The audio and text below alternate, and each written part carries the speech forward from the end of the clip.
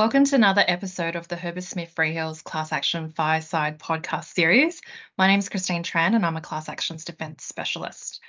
In today's episode, we're going to talk about cyber class actions. It's a nascent area of class action practice in Australia, and it's an interesting emerging species of class action litigation as it involves an intersection of consumer claims, shareholder claims, and regulatory actions.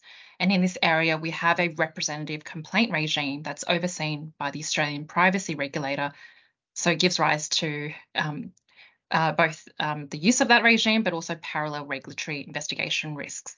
So just by way of example, and just to set the scene, for a corporate that's experienced a cyber attack last year, in the aftermath of that incident, at least as at the date of this recording, we have had 5 class actions filed against that corporate. One was a class action style complaint filed with the Office of the Australian Information Commissioner. There's been 2 competing consumer class actions filed in the federal court and 2 competing shareholder class actions filed in the Victorian Supreme Court. So it's just incredible complexities in this space. Now, with that overview, I'm very pleased to introduce my colleagues and our podcast participants for today. So we have with us Christine Wong, who's a partner in our disputes practice with a particular focus on data breach investigations and contentious matters. And we also have Brendan Donohue, a senior associate in our disputes team, specialising in contentious regulatory and cyber matters. So, Christine, I might throw to you first because we've been talking about cyber risks in this space for such a long time, and it's to the point where that risk is so pervasive. It's really a question of when, not if, a data breach is going to arise. So, I was hoping that you could talk a little bit about what's been happening in the space.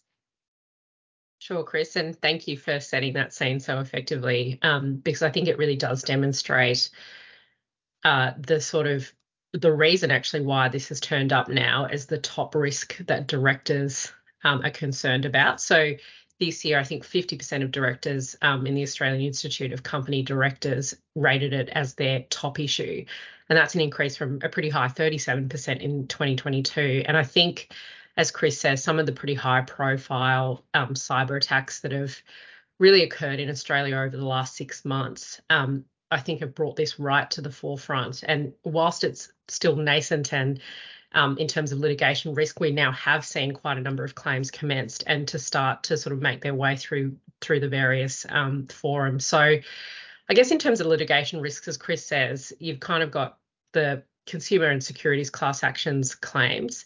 You've then got regulatory scrutiny, which itself can lead to follow-on class actions if they haven't already commenced. And then you've also got a species of commercial claims between companies and their service providers, because quite often these sort of breaches or vulnerabilities in cyber, systems and processes can not just involve the company itself, but third-party service providers, and quite where liability lies there.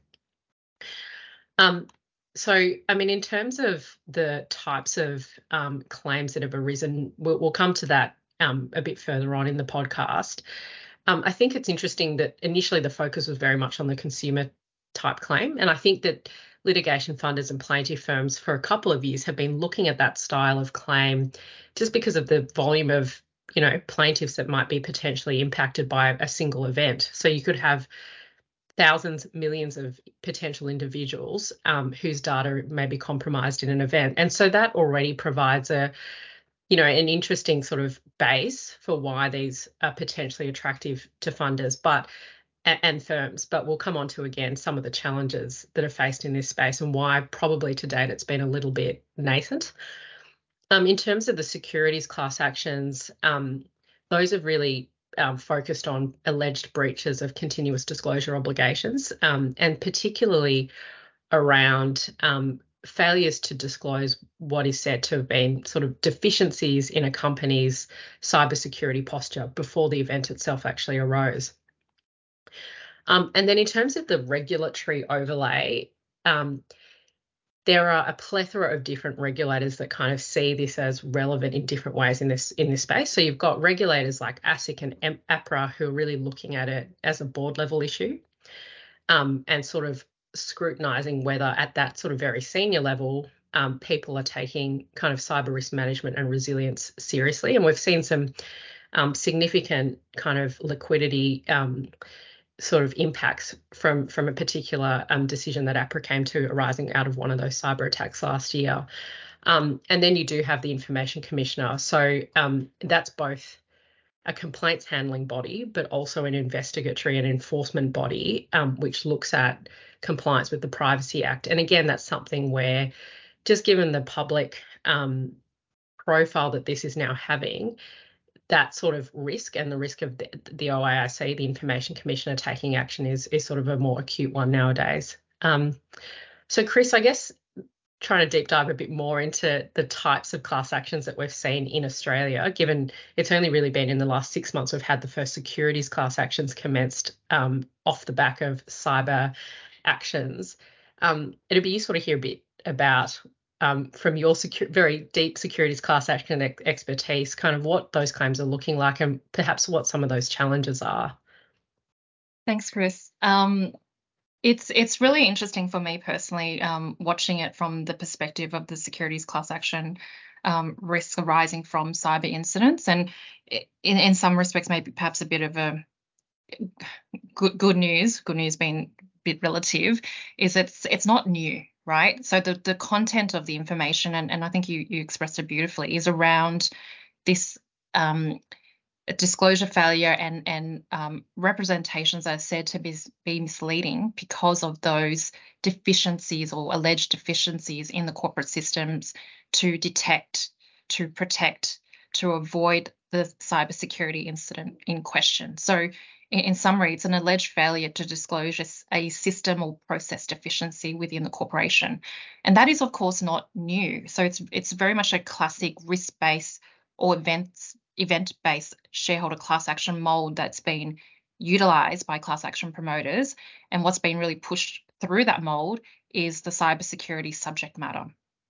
And we've talked about this in previous podcasts in the context of ESG in particular. So, for example, if I pick that as another high risk area that corporates are focusing on, and what we've spoken about it a lot in this space, that if you are a listed entity, you really have this heightened risk of what might be termed a double whammy, where you have that exposure rising from the incident itself, and then you've got this kind of derivative adjacent claim that is waiting in the wings, so to speak. That being the shareholder class action that will pick up this alleged failure to disclose the risk.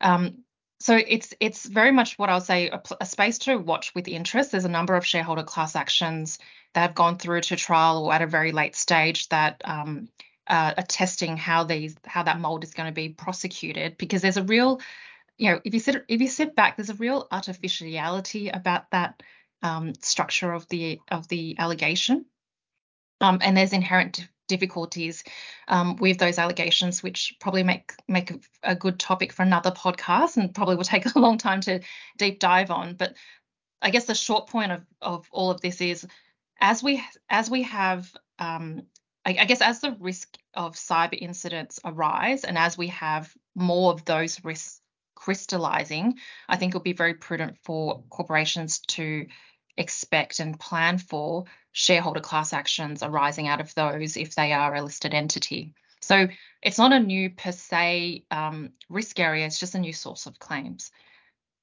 And perhaps, Chris, just picking up on that, in advising clients and boards, even on the question of, quite often, it's not just a data breach incident, but there's a ransomware component to some of these bigger ones as well. That is very much something that I think boards are trying to take into account in assessing that matrix, or the assessment of that pay, don't pay decision, or quite how do we respond to this. They're very much alive to, there's not just the immediate incident, but actually there's all these sort of ancillary risks down the track in terms of class actions and things that we need to take into account, in the incident response stage as well. Yeah, the broader impact, if you take a step at this point in time, what that might mean later on. But I think it's really, really interesting how it's sort of emerging in the securities class action space. But I suppose taking a step back, where it really starts is with the consumer class actions. That's where I guess people have traditionally thought where these cyber incident claims might really be an emerging area for. And I was hoping, Brendan, perhaps you could talk a little bit about the consumer class action space. Yeah, absolutely. And I think you've hit the nail on the head, Chris, that one of the reasons complexity arises in these cases is when a breach occurs, shareholders can be impacted, but other stakeholders like consumers are impacted as well. It tends to follow wherever the data's gone. So often in customer-facing businesses, consumers have brought claims, and there have been a number of major cyber events in the last 6 to 12 months which have triggered a number of consumer class actions. That's not shareholders bringing a class action against the company, but usually customers or class actions commenced by individuals whose personal information has been compromised as a result of the breach. And it gives rise to complex claims and complex class actions because a number of areas of law get traversed in those types of claims. Often there's alleged breaches of contract with the consumers if the contracts had terms relating to the way in which data would be handled or kept private or secure. And one can think of the long terms and conditions which apply to most internet apps these days. Most of them have terms relating to data handling practices, alleged misleading or deceptive conduct under, for example, the Australian consumer law, about representations that might have been made about a firm's IT systems and compliance with regulatory obligations. That's another area which we often see arise in these consumer class actions. And then there's breaches of equitable obligations of confidence and even breaches of duties of care owed to customers. Now, that's one of the things that makes these claims complex is there's various areas of law in the one claim. One of the challenging aspects of consumer claims is establishing reliance, i.e. Did a consumer in fact rely on those types of representations that were made to them in a contract, for example, or in some form of promotional material. Often those contracts are not read. I know I don't read the long terms and conditions when I'm downloading an app. And another really challenging and interesting area, which I think we'll see further develop in this space, is loss. What loss has arisen by reason of personal information being disseminated? Now, many of the claims to date have sought to recover non-economic loss, being distress, embarrassment, and anxiety. And they can be, or there can be difficulties establishing a right to those types of losses, but they obviously can be established. And it arguably requires each individual to establish the particular nature of the damage that they've suffered or that's been caused to them. Now, the difficulty that firms face at the moment is none of these class actions have yet run through to trial or to judgment. So it's a bit of a watch this space to see how judges and courts will deal with those issues, but it will be an interesting space to watch, particularly, I think, on the loss aspect. Another interesting part of these class actions is, in addition to those losses being claimed, we've seen other forms of relief, particularly mandatory injunctions, which would require companies to destroy or de-identify personal information that they hold about relevant customers or former customers. And one can imagine that would not be an easy exercise for a large firm with with lots of data and indeed legacy systems. So those are the types of issues, I suppose, and a bit of an overview of what we're seeing in the consumer class action space. Now, Christine, some of these issues are why some representative claims are being brought in a different forum to class action proceedings. Yeah, that's right, Brendan. And as Chris said at the outset, at the moment, actually, in Australia, you can't actually bring a direct claim in a court to sue for breaches of the Privacy Act. And that's the most obvious thing for a consumer usually when you've got a data breach, right? That there's been an unauthorized use or disclosure of your personal information. And so at the moment, you're funneled through this slightly odd system that I don't think anybody really knew about until the last, or not broadly, until the last kind of 12 months. And that's that you can bring complaints for determination by the Information Commissioner where there's been an interference with your privacy. And there is a system in that forum where representative complaints can be brought, where there's multiple customers who have been affected by the same, in effect, underlying conduct. And the sort of interesting thing about that forum, well, there's a couple of things that are unique about it, but one thing that does make it attractive is that a breach of Privacy Act obligations explicitly in the statute allows for remedies in the nature of non-economic losses. So some of the issues that you have in a traditional class action proceeding for breach of contract and things like that, where typically you're quite limited to economic losses in your recovery, don't arise there. And so the Information Commissioner has made awards previously for non-economic loss in a representative complaint setting. And that's been sort of up to $4,000 for people who have suffered things like just general anxiety or trepidation or concern or embarrassment as a result of a data breach, and all the way up to sort of $20,000 for conditions which have resulted in a referral to a mental health specialist. You can see how if you start to multiply even those numbers out across quite a large cohort of individuals, it can start to be quite significant.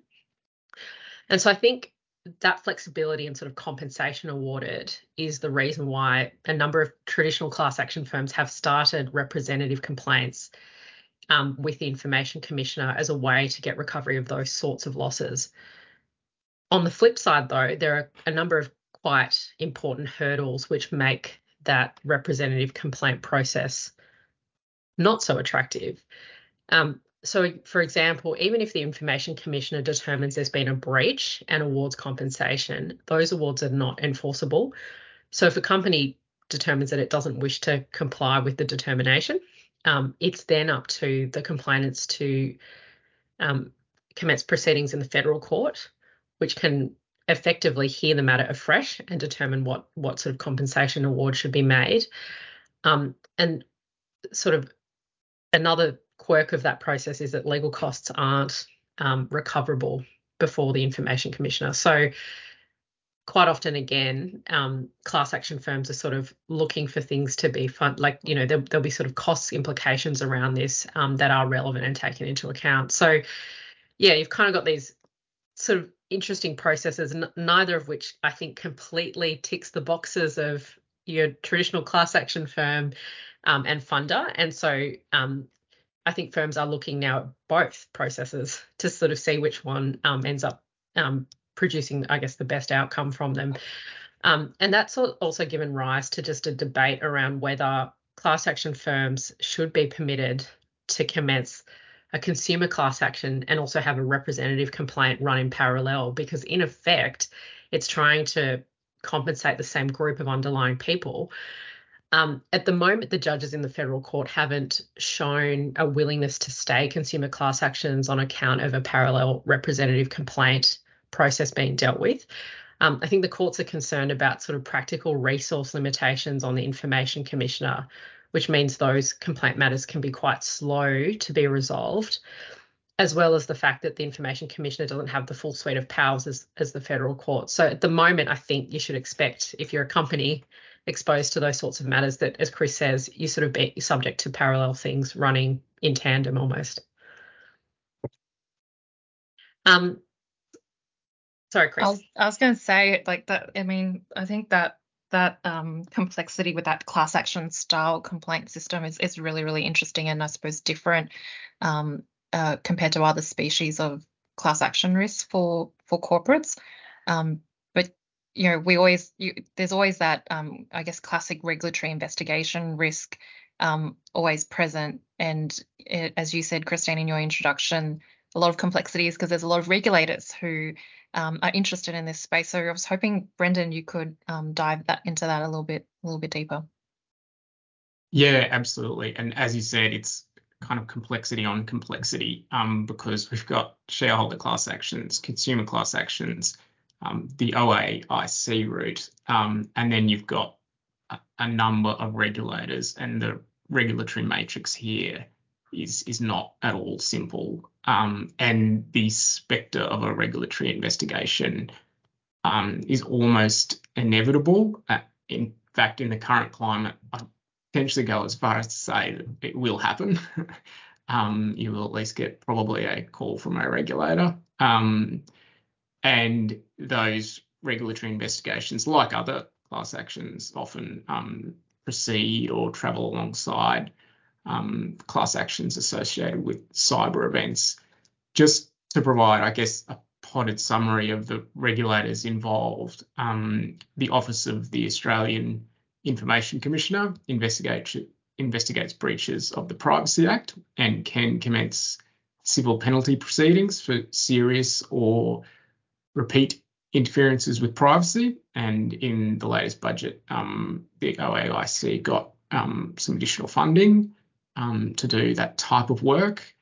ASIC is the corporate regulator, is interested in this space and indeed brought a prosecution in the federal court against a firm in relation to alleged deficiencies in cybersecurity systems. APRA, who's the prudential regulator, is interested in this as well. For regulated entities, they have particular regulatory standards which interact with, or I suppose, set out requirements for cybersecurity standards.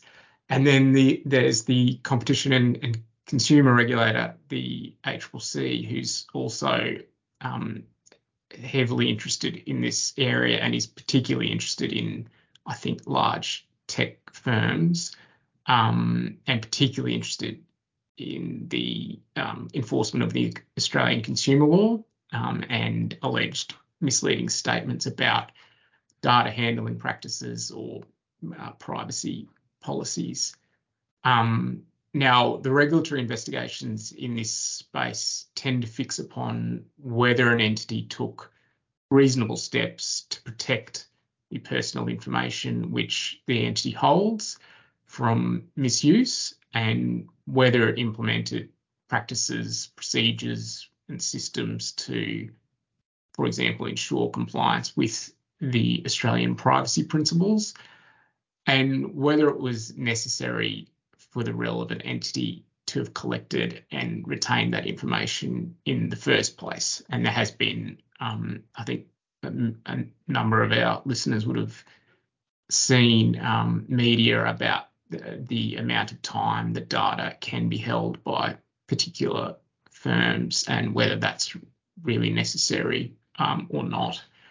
And given these investigations often travel together with an already complex and novel class action, as I said, the complexity really becomes compounded, and there is a need to have a number of work streams travelling along together, and they need to be properly managed. Often you'll have a work stream managing the class action and a work stream managing the regulatory investigation and potentially engagement with a number of regulators, just so there is coherence about key strategic decisions that need to be made across the proceedings and the regulatory investigations and engagement with regulators, including to minimise disruption to the business and distraction for management. So that's just, I suppose, a potted summary of some of the issues that arise in the regulatory space. Chris, I think this is not unique to Australia, and I thought you might be able to give just a bit of a quick overview of what's happening overseas in this space. Thanks, Brendan. I'll give a 10-second version because I'm mindful of the time, but it's you're right in that it's not unique to Australia. This is an issue that's facing many companies operating in different jurisdictions.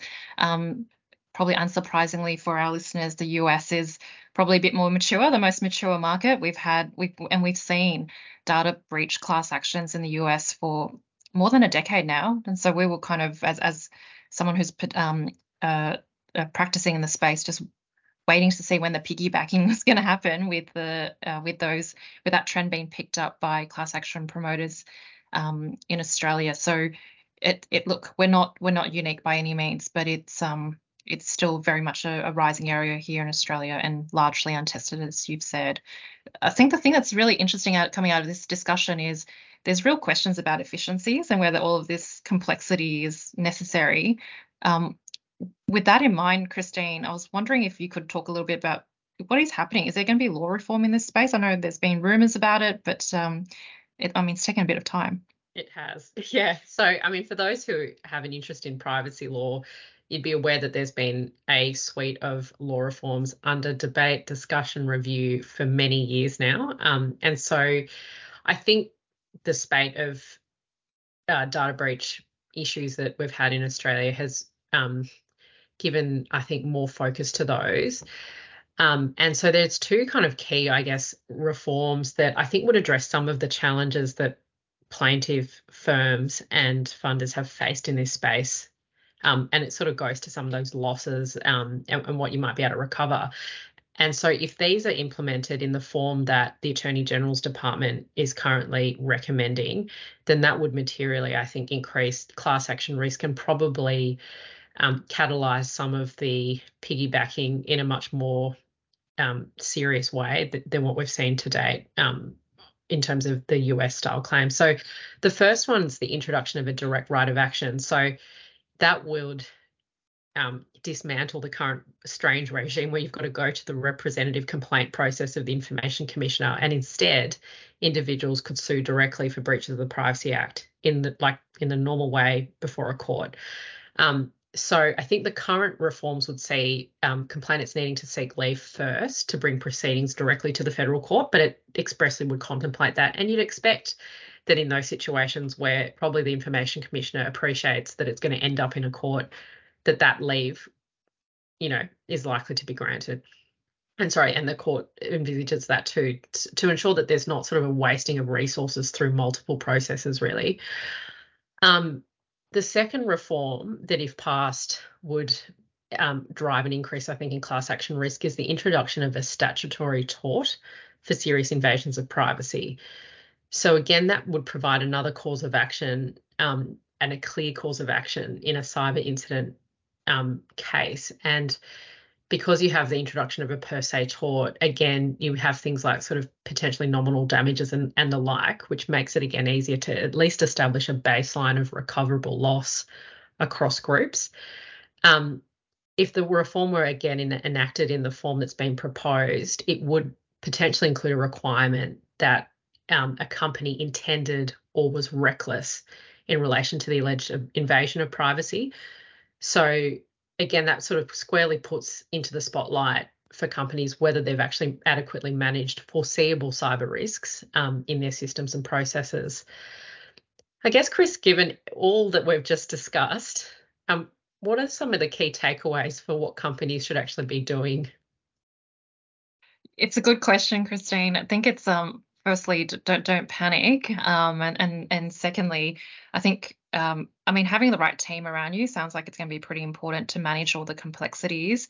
So having the right set of skills in your team members, internal and external, to support you in the event of an incident, to support you in preparing a framework to, as best you can, or as reasonable as you can, avoid the cyber incident. So it's I think more so than any other space, it's really important to have a seamless, joined-up team of advisors on hand who could, inform you about the legal compliance issues, any gaps, any risks, just to minimize the prospects of the breach occurring in the first place, and making sure the company's well positioned to respond quickly if a data breach does arise.